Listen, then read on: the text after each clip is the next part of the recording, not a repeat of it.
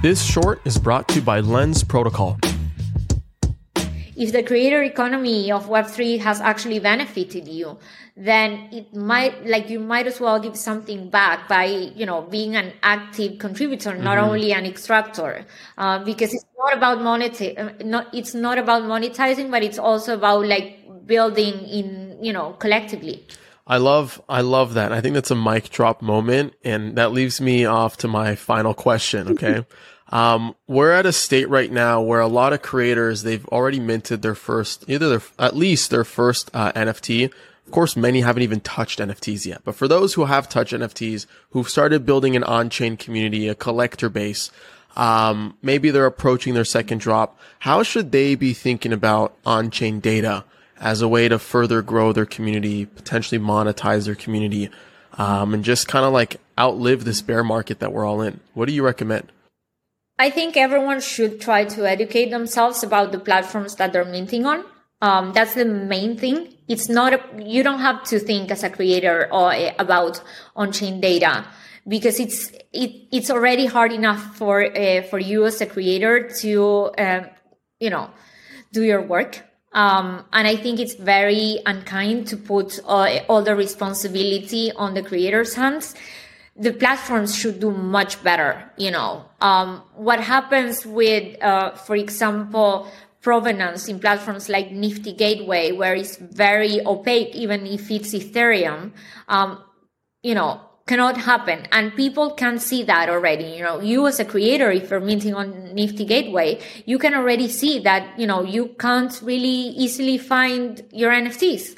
You can't go to OpenSea so easily and, find your creations. So you should pay attention, because to how the works are tracked, how the information is readily available on a website, whether it's Etherscan links, OpenSea links, the way that they work, you know, if the platform is open source or closed source, everything, you know, that's what you should be looking. If the platform that you are working with has your best interests and the interest of your work first, than, you know, creating a closed garden, because the problems happen when people can't see things, when people can't see their where are their images stored, where is their music stored, where where's the transaction that certifies that was bought by a legit collector and not by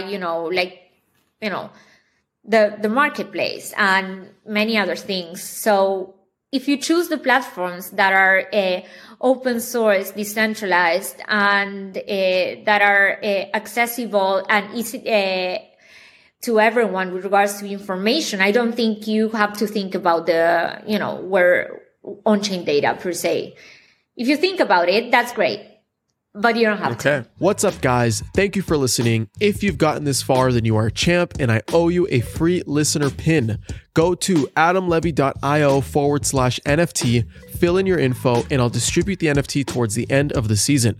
By collecting your pin, you prove your contribution to the season and get exclusive access to content, allow lists, and more. So be sure to collect yours. Also, please make sure to rate and subscribe to the podcast wherever you're listening. This helps me out so much. And finally, hit me up on Twitter @LevyChain. I want to hear what you're building, the latest crowdfund you're trying to complete, or if you simply want to chat. I love talking about where crypto meets the creator economy, and it's no different if it's coming from you directly. So thanks again for your support. It means the world, and I'll see you on the next episode.